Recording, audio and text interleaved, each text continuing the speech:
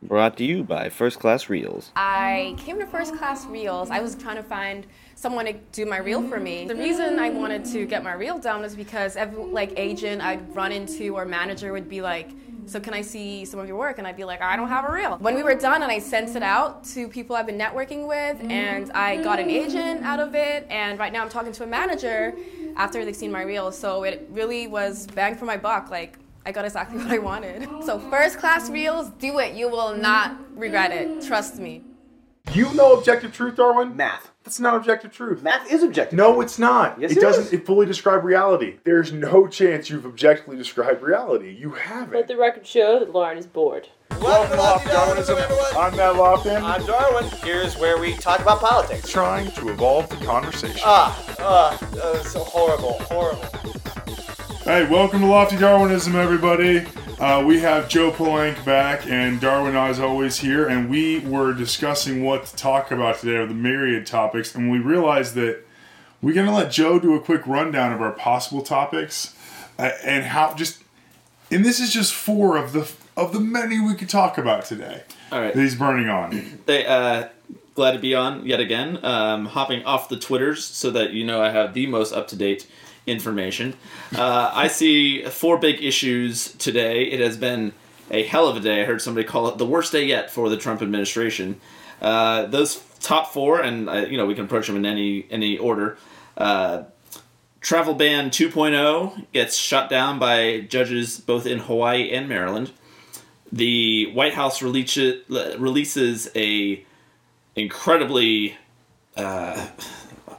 Machiavelli. I don't even know what adjective to describe budget, it. Yeah. A budget that, as the Huffington Post, it's all guns, no butter. That's all. Yeah. It's all guns and no butter. As the Huffington Post described it, let them eat fighter jets. There is Trump's wiretapping claims have been, if not proven false, at least no one has, including Republicans now on the appropriate committees, have found any evidence to support his claims.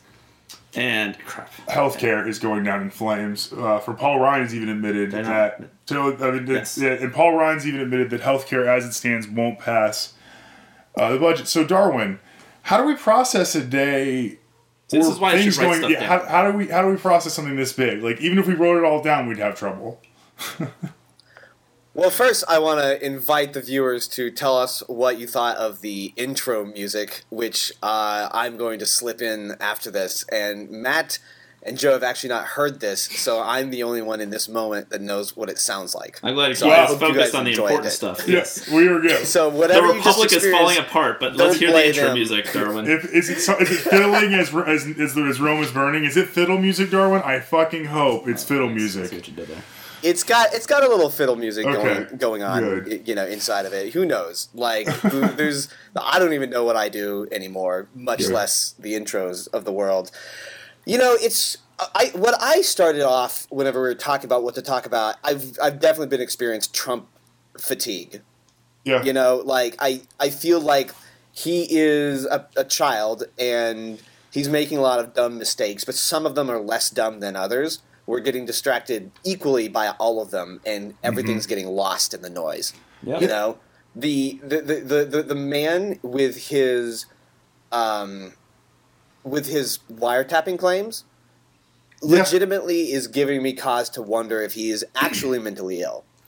In the form of this man watching Breitbart potentially and just tweeting out what he saw on it. Well, and If extrapolating it. Even Breitbart never said that Obama ordered it. They just said that he was... sorry, I just had to insert that little detail. He's taking the furthest right-wing media and then going beyond even it.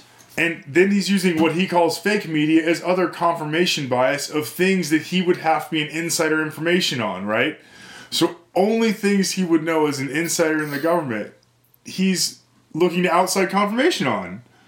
Which also means that he's necessarily releasing confidential information then as well, classified information. I don't know how it's happening. We really need to police ourselves for making sure that we're actually getting the correct information about the world, because I mean it's something that Trump is using to his advantage now. He's basically letting Breitbart lead him down this inflammatory rabbit hole that allows him to captivate our minds while he does other things that we're not talking about.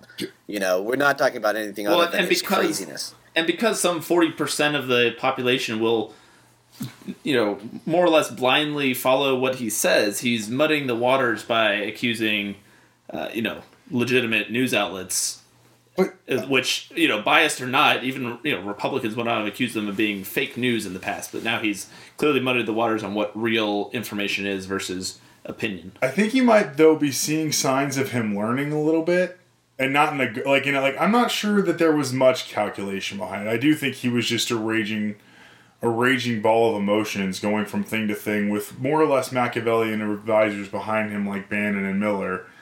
And since the wiretapping tweets, you haven't really seen him be nearly as crazy. Like the speech in Florida was a little nuts,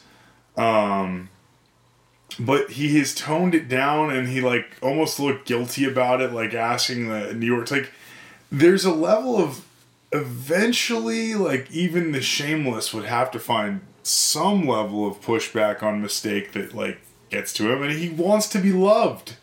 Do either of you believe that he doesn't deep down want to be loved? That it doesn't drive him? Well, okay. I have a special story to share. I'm actually in Las Vegas right now. Okay. You know, we're on this road trip. Right. Driving into the Strip, I see this gigantic building like it's all gold. Uh-huh. And what is emblazoned at the top of that tower but the word Trump? What else? And it reconnected me to who this guy is. Like, do you all remember Donald Trump before he was president? Like, have we lost sight? Like, that's who this guy was. And he's now the president of the United States. Is it kind of like Caitlyn Jenner with like having killed someone in their car, but yet they're a hero, and we just forget that Caitlyn, like it's not like Bruce Jenner was an awesome dude who had done nothing but great things for like humanity. He was a decathlete, great, but he had been in like a drunk driving or like a texting while driving manslaughter accident, among other things, as well as like unleashing the Kardashians upon the world to be part of that. Like he wasn't a good person before, and we like then he changed. Then now it's Caitlyn Jenner, and you know she's a hero, right? Like. We're forgetting who the person was before. Now that we're saying Donald Trump's a hero, but you're 100% right, Darwin. What do we expect? And also, to be different? clear, there's another inference that I want to take away from that. Have you guys, like, been to casinos recently? It's been a little bit. Like... A few years. Have you, it's... People are the worst. People are dicks when they're at casinos. They're just awful people. Everybody's scrambling for overpriced, poorly made drinks. Everything is cheapskate. Everything is phony, and this is the world that Donald Trump has been living in for the past his life, basically. Mm-hmm. Like this is his universe, and he's applying that universal awareness of people. Just that everybody around him is just like such an asshole that he just has to be the bigger asshole. Like that's the world he's been going into for this entire time. And is that who we want in the White House? Like, why is this acceptable? He has the class of a casino slots player. Yeah. But wanting is beyond the point, I think, now, Darwin. Like, wanting him in the White House he is in the White House, right? So let's game out just one of these situations, right? Healthcare is dead in the House of Representatives as it stands. I mean, I think for healthcare to pass in some reform version of it, there are going to have to be Democrats involved. Like, if you're a Democrat, how do you work with Donald Trump? Like, how do you work with the most inconsistent form of crazy you've dealt with in the White House? Or is it, and like I told, we'll get into a story, an experience I had with a Lyft passenger later, but, he's going to need everyone around him to be better than he is if the country wants to succeed. Do we have that in us? I don't know. I mean, like, and he's like, he's all glitz. Like, he likes shiny things that kind of suck at their core. I don't know how to deal with that in him. Darwin, how do you deal with it in Vegas? Are you gonna make a movie about it? Are you getting your filmmaker? Well, are you getting your camera out? and I was voicing this earlier, but I feel like his shenanigans are distracting us from the fact that there is a real world where real things are happening. Yeah. And I am, I think the place that really Donald Trump is having the most direct and immediate impact is in the war on terror. Yeah. I think that is the silent real news that's happening while all of the corruption scandal news is consuming us. Right. That we are engaged in a fierce battle with ISIS in Iraq. We've been ramping up our troop presence there. And I even heard that we actually sent a few people to Syria, as advisors.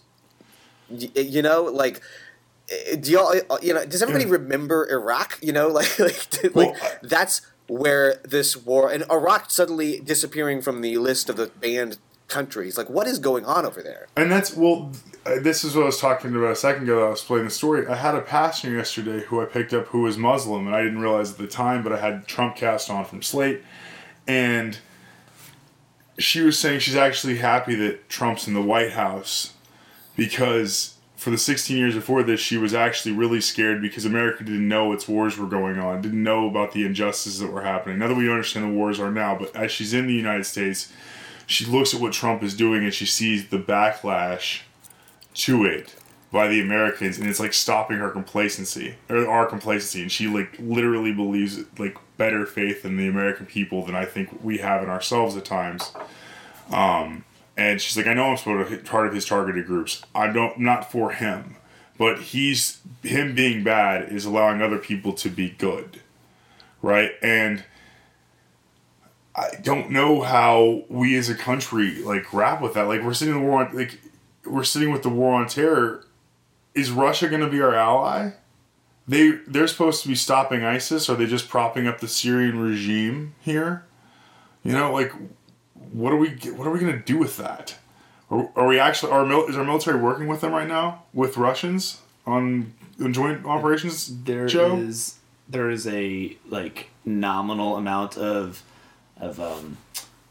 deconflicting of who's heading where, but in large part, and for all intents and purposes, no, and we have continued to negotiate or not negotiate. We've continued to try to, pre-negotiate so that we can negotiate how we might work together against ISIS. The sticking issue, though, is our insistence for, to our credit, and to Russia's credit, everyone agrees that there must be a political solution to accompany a military solution. And that's kind of where the rub is because we see diametrically opposite end results politically as being the ideal outcome. Russia obviously wants to prop up Assad. We are actively trying to undermine the Assad regime. So the UN has tried to kind of facilitate at various points the two sides kind of coming together, but when you're that far apart from each other, it's hard to bridge it. So we've talked about some sort of transition at now. At this point, why don't we want Assad in there? I mean, we've worked with some pretty bad dudes in the past.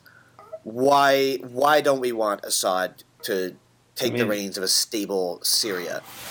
Because stable for Assad, we were talking about a guy who's now done things beyond what Saddam did, beyond what Gaddafi did to his own people, to allow a man as violent and horrific to his own people to remain in power with no consequence would be to set a dangerous precedent. Either we don't go in or we go in with the expectation, and when I say go in, I don't just mean militarily, I mean we get elbow deep in this Syria issue. We go in with the expectation that Assad... Like, Yeah. what precedent do we have anymore? I mean, we've got a lot of bad precedents that we've set in the last. We got a 10 lot of years killers in this terms of country our that we're foreign saying? policy. No, I but what mean, I am that's what describing Donald Trump is, says, in like- terms of our strategic allies, like, okay, so we have this guy who's done these horrible things. So what? So if he got in charge of Syria, it might be a better humanitarian outcome. Who knows? Right. It's, do we see this guy as genocidal to the people that he would take the reins over? Like, Yeah, what is Aleppo the was arguably problem? relatively genocidal. Like, Yeah, the Aleppo was guy- pretty close to a genocide. He's used chemical weapons. He's part of a Shia minority ruling class that is actively oppressing a Sunni majority country, and he has shown no qualms about using horrible Geneva Convention breaking weapons against his own people. So, I mean, to back off and say, fine, Assad can stay. This war does not pose an existential threat to the United States. So our involvement would be from a humanitarian standpoint. And so if we're going to get involved from a humanitarian standpoint, the end result cannot be, great, everything's stable, and you're back to how you were with this brutal dictator who has now shown his true colors as a borderline genocidal maniac at the helm. And by the way, can we just reflect it, just bring back to our earlier conversation on this? Whatever this operation is going to cost is probably the difference in what they're cutting from our domestic budget and will be kept off the books. Like, $64 billion is coming out of our domestic budget. Whatever we do in Syria and what we're doing in the Middle East, and definitely what we did in Iraq, would make up for what we are cutting from our fucking budget inside the United States. Like, the outrageous absurdity that we are... Like, and this is Donald Trump even ran a lot of this. Like, we're spending so much money overseas on, and this is on like, it's Well, a I think real that's problem. built into the budget. And it's built into the budget, but either way, we are, Fund. like, we don't spend enough on foreign aid, and yet we do spend a ton on foreign bullets. Like, we're totally disconnected from the scale of what we are doing on each thing and how, like, massively at war we always are. Like, compared to, we're already at war poverty like we are actual people. Clearly. What Joe just described is functionally the United States is saying that we would rather a war be going on than to allow Syria to engage into a single That was Obama's homogenized policy. unit under Assad. No. And Well, That was Obama's effective policy. It was not the stated no, he policy. specifically, So, I mean, if he we- if specifically we- didn't get into a war. Right, like, but he undermined, like, But he we're did, the quickest preserving- resolution we're would have been to leaning into the allow war Assad continuing. and like back Assad. If we were for quickest resolution to stop violence, backing Assad probably would have been it, even if it meant a short-term increase in, like, the Russian solution is the most efficient way to end this. We did not get behind their solution because we thought we could sort of, like, keep the rebels and, and maybe that's the right thing to do, but, like, it was not the most efficient way to stop all the violence. The politics of the situation are very similar to that of Libya. However, the realities of a military, the successful, that critics like to call it leading from behind, but what we did in Libya, you can talk about the destabilization afterwards, but from a military standpoint, it was incredibly effective, incredibly cheap, at no loss of life for Americans. We had one fighter shot down, pilot recovered, and we quickly hastened the ouster. That would not happen in Syria, based on just the geography, the terrain, the fact that there's not 2 or 3 groups, but 5 or 6 different groups all fighting on multi-front wars. So it's not, there's no clean solution, but the same kind of principles that applied to our getting involved with Libya still apply to Syria. Darwin, you summarized that we would rather be in a war than to back Assad. I think that might be true, but I would actually argue that no, each of those are equally distasteful ideas, and that's probably why we've been sort of splitting the difference as we are, because the slightly better alternative is to not get involved in the war, but also resist Assad. And if we can undermine him with limited, technical assistance and all the political pressure we can bring to bear at the UN, those non-lethal tools that we can provide without creating mission creep, which we kind of are now, as you said, 400 troops have now gone towards pretty close to the front lines in Syria. And that's the ideal outcome, is to push Assad out of power with minimal U.S. involvement. So, question for both of you about this. Did we just have a deeper conversation about our military involvement in Syria than our president has had with the generals? Like, does Donald Trump sit there and grapple with these issues on a level that we're even trying to think about grappling with it in a fucking podcast? Because when... Here's the deal. Here, let me just drive into this. I think Trump has definitely given this a lot of thought. In fact, I wouldn't be surprised if he's given outsized thought to this issue. If he enjoys this military component. But you think he knows there's between Sunni and Shia? A lot more than he enjoys the domestic stuff. Because remember, he's getting hamstrung on so many domestic policy fronts right now. You know, his travel. I don't mean like the guns used for the healthcare is going nowhere. He's got a lot of power to do the foreign policy component of this, and the people who are surrounding him, Rudy Giuliani, I know for sure, describe the best way of dealing with Islam as being the one that shows the most force. Right, but I don't mean he's playing with tanks. Intense.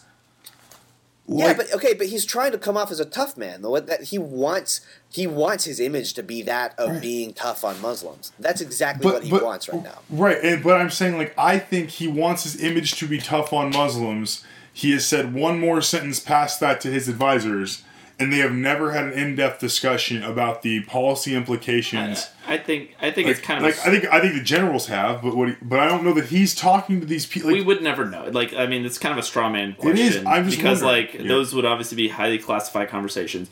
I am sure that he has talked with the generals, as he likes to say. Like I said, you gotta. I'm not all about giving him the benefit of the doubt, but to say do you think he's even having this conversation? It's I'm sure he's having it at some level. I'm just interested how his mind works. No, this is a guy who the way his mind works is that when Mattis said that when Secretary Mattis said that he was not a fan of torture. Yeah. Of waterboarding specifically, Trump said, we'll have to see what the people think about that. Something to the effect of if it's popular enough, we may do it. So this is a guy whose mind thinks in terms of reality television, and text yes to 82559 if you want to see people get waterboarded, and so that I think that's the kind of level he's operating on. But now that he's in office, you have to assume that he's until he proves otherwise. Of course, I think the guy is spouting off crazy conspiracy theories. He, with the whole wiretapping and such, right? But before that happened, I wasn't. You can't speculate. So, do you bet he's coming up with some crazy conspiracy theory? It's yeah, he might be. But authorized the Yemen strike over dinner. I just wonder about what level he's grappling with these issues. As I said, I feel like he's simplicity with no complexity on across the board, like a 3-inch reflecting pool to the end of time. Darwin, are you seeing what do you think his daily intelligence briefings and his talks with when he's going through this, what do they look like for our country, for our president? I think honestly that he is probably hearing a range of ideas and really grappling with them on some level, but I think that he's really placed his faith, I think, in a lot of players who are not serving him well. Yeah. And I think that he's done that because he lives in a world in which loyalty was paramount to him. Mm-hmm. Again, he comes from Las Vegas. Everybody here is shallow. Everybody here is playing you. Everybody's trying to play you. So he really values people who don't look like they're playing him. And frankly, I honestly think that that's what Steve Bannon probably gave him, is a sense that he wasn't playing him, that he was actually a trustworthy person. Somehow, Bannon got on that radar. And I think that Trump is now this individual who leans on this advice that may steer him toward, the status quo doesn't know anything, which I endorse that as a general guiding principle, but if you don't weigh that against reality ever, then you were going to lead this type of presidency. And I think that's what's happening, is that I think he's really starting to miss an opportunity here to actually use his braggadocious behavior for good. You know, he could really be marshaling the Republicans and the Democrats. He honestly is looking like he could genuinely say, you know what, I'm not a Republican. Fuck these guys. I feel like he could do that. Yeah. I feel like he would if he felt like it would make him popular. That's what we were talking about on healthcare. He could definitely he's going to have to get Democrats on healthcare, and I think eventually he's going to get there. He's just going to say, let's do the deal. I mean, my number one criticism of Barack Obama on healthcare was that he essentially gave the Republicans their health care plan and said, you're going to like this because it's your plan, right? And they were like, no, we're going to tell you what we like. Give us a chance to tell you. And he was like, no, but I'm smarter than you. I know what this is. And maybe he was right, and now they're stuck. But, like, he conceded a lot. Donald Trump, from Donald Trump's budget, he was fine. From Donald Trump's budget to this healthcare plan, like, it's the far right version of most of these things. And it's like the most scary thing to the left, that fucking budget on top of it. So there's room to come back into Democrats, right? To give concessions. Like, if he is actually a negotiator, he has made a negotiable situation possible. And eventually he'll have to get there. Or he's all hot air, he's not negotiations, he does not have the art of the deal. I am willing to believe either possibility is true. I think not only is healthcare more complicated than he famously just realized, but how could you not know? I think, and time after time, the common theme with all these Trump incidents are not knowing how to president. Like it's the blocking and tackling that Obama talked about. This is how you get something through. I mean, you look at this healthcare bill rollout on the same day. You had Mick Mulvaney at OMB saying something totally different, just from a messaging standpoint, as Tom Price at HHS. Now, these are guys on this not just on the same party, but working within the same administration. They should be sharing the same talking points. Like when we were doing healthcare back in 2009, I say I wasn't part of the administration yet, but when healthcare was going through in 2009, we were full court press with, but we were getting talking heads in the Senate, not talking heads, but allies, champions. Can I pause for a second? Yeah. Can I pause? This is why I'm getting Trump fatigue. Why do we keep talking about him? As long as we're talking about him, he's winning. That's what I do know. As long as we are in outrage over his comments, we have been in that state of mind since he launched his campaign. The day that he launched his campaign, he threw us into crazy, and we have not left that world since. There's got to be some way to outplay this hand. How do you beat the Trump card? As an American public seeing, because he's winning. He's still got so much leverage over us when he can do anything to get our attention. That is an enormously powerful position to be playing from. Yes, he manipulates the agenda, but any president does anyway. I kind of disagree with the premise. I think how do we beat him? We beat him by beating him. When he puts up a healthcare plan, we shove it back in his face. When he puts up a travel ban, we point out that it's grossly unconstitutional and shove it in his face twice now. We beat him, by beating him. We beat him in 2018 by winning back at least one of the houses, so that it jams up his agenda even more. The playbook is do your job. We beat him by investigating his really sketchy shit and getting subpoenas and picking off guys on his staff who have done really sketchy shit. I'm not saying go outside the rules. I'm saying he's operating so far outside the norm that playing perfectly within the rules, we can still beat him. It's do your job, play within the rules. Has there ever been a U.S. president this earth-shattering? This, we're witnessing history. You understand, 50 years from now, everybody's going to be asking us, what was it like under the Trump presidency? it's so insane what's going on right now, and I think it's impossible to grapple with just how insane it is. Yeah, totally. I just want you to realize that what you did was complain about how he is, and like looking for ways out of looking at him as, and then your mind puts you right back into admiring the insanity and the crazy of what we're doing, right? Like, there's almost no way out of this conversation. Because you're right. I feel trapped. I feel trapped. I'm no better. I'm fighting myself. How do I get out of being obsessed with Donald Trump? I know. He's like the world's worst earworm song. He has gotten it. He has taken all the oxygen. But I will come back to this. I think it's do your job. And you're right. He's so far outside of the box that eventually the box will trap him. Like eventually he'll get inside of it. And it'll close it. Well, that's kind of stuff that's happening with like the wiretap. Is that even his supporters, like Devin Nunes, the chair of the Intelligence Committee, is coming out saying, "Yeah, we have no evidence that what he said was true." Like, you know, as when you make it to the point where even his allies have to, you know, decide between stating facts that they're legally supposed to and backing him.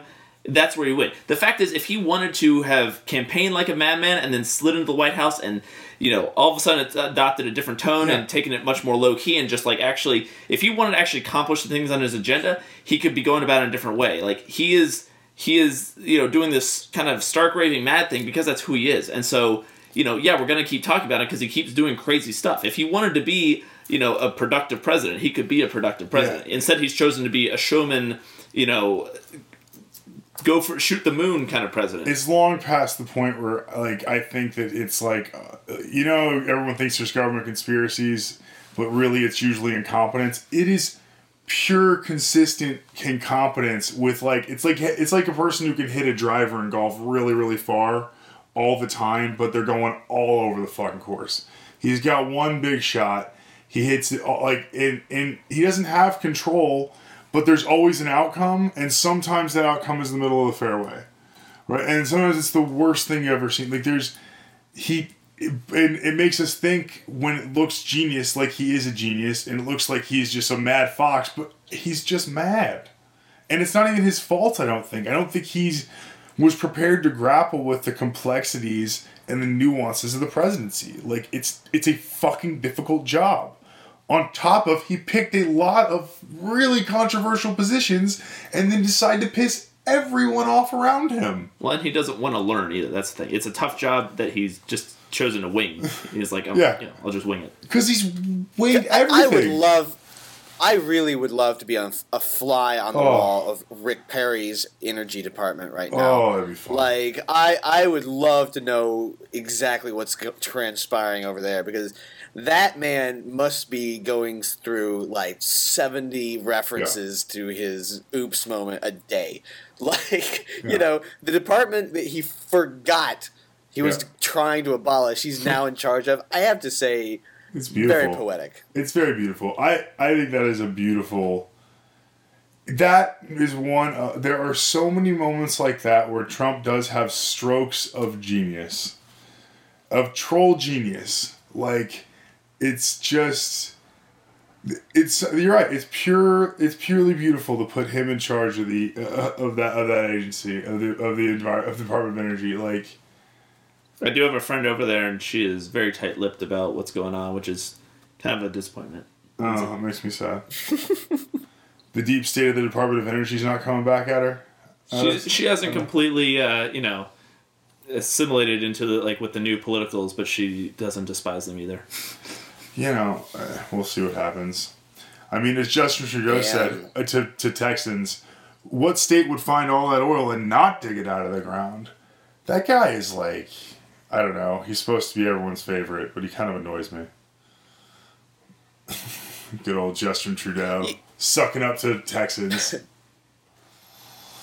It's kind of like, I want to comment on just this pause for a second, because where do we start to actually store this? Because I feel inactive. I feel like I should be doing something and I'm not. And I'm not actually someone who disagrees with a lot of these policies, but the overarching Trump presidency is, in my mind, grounds for a lot of civil engagement, to say the least. Like, we really need to outsmart this guy because he's power hungry, and he's really shown that he has the power to completely destroy our system. Like, he could. He honestly could destroy our constitutional system. I think that he just does. He's centered the power structure in a way that he could actually start really circumventing a lot of things. And I think that it's already showing up the way that he's treating the press. I mean, the conservative reporter on the Secretary of State's plane trip. I mean, these are some seriously disturbing things that are happening. Yeah. Well, hopefully we keep having these discussions, and as the Lofty Darwinism community grows, I don't think it really is about partisanship, being a Republican or a Democrat. I think you're going to see Republicans, if you think we're Democrats and Darwin is a libertarian, it's going to take Republican senators. It's going to take Republican senators and House. It's going to take all of us doing our jobs as Americans and like serving the country as opposed to our parties that keep us through this. So when it comes to 2018, it's about having the discussions and issues with your neighbors and voting for the person who's going to hold the system and the people running that system accountable, that are your representatives. And I think Lofty Darwinism, as we grow our community, can work towards that. I want to thank Thomas Warren, who was one of our guests, and he's running for office still, T3 back in Amarillo. But more civic engagement like that is, I think, how you eventually beat Trump. Is the people. We have to be better, because Donald Trump's an outgrowth of the 80s and 90s and 2000s culture that became president, and we have to fix that culture. I think the single biggest way to, and this is, and I promote this because it's also just a good citizenship kind of thing to do. Talk to people who are different than you. The Steve King's comments in Iowa were kind of what brought this realization to my mind. Because this guy keeps getting elected in Iowa because it's and Iowa's great. I've been there. Great, nice people, incredibly white. Yes. Obviously not 100%, but incredibly white. And I get it. If you live in rural Iowa, it's you're only going to see the same X number of people day in and day out. But as much as possible, the more we just, not even about politics, just talk to other people, get to know the if you know a Muslim person, you're probably not going to want be okay with the Muslim ban, even though you may have a year earlier because you didn't know a Muslim person. Now you're like, oh, they're not that scary.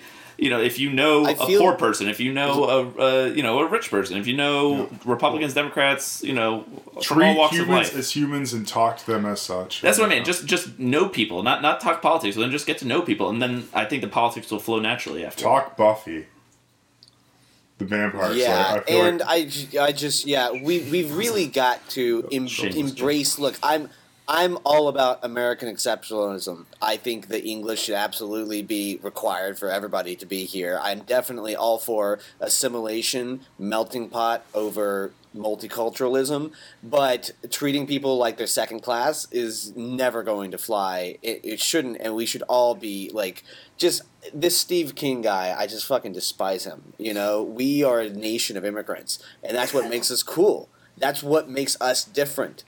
That we've got a higher ideals set than being from a certain place or looking a certain way. Mm-hmm. Our ideals are in our ideas, and the important takeaway from that culture is inclusiveness, not exclusivity. And to that end, this Steve King guy, I just can't stand him. Well, on that note, I think it's a good place for us to end, to keep having this discussion. And thank you, everyone. Hope you enjoyed the outro music. And Darwin, thank you for putting that together. I'm looking forward to hearing it myself. Joe, thank you for coming back on the show. Always. Joe Palank.